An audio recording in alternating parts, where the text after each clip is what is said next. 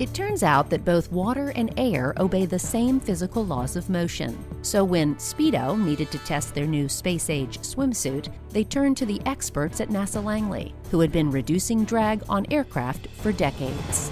This is Innovation Now, bringing you stories of revolutionary ideas, emerging technologies, and the people behind the concepts that shape the future.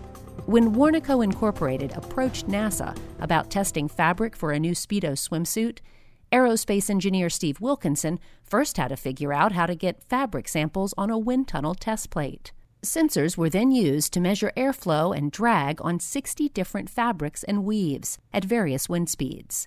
Wilkinson's main focus? How to make something propel through air or water faster and more efficiently. Used to researching flow boundaries for internal NASA projects, Steve often heard chuckles from his colleagues. But as Olympians wearing the new LZR racer suit began setting world records, Steve may have just had the last laugh. And NASA Langley had a part in making swimming history. Have a story idea for Innovation Now? Search us on Facebook and let us know. For Innovation Now, I'm Jennifer Pulley. Innovation Now is produced by the National Institute of Aerospace through collaboration with NASA and is distributed by WHRV. Visit us online at innovationnow.us.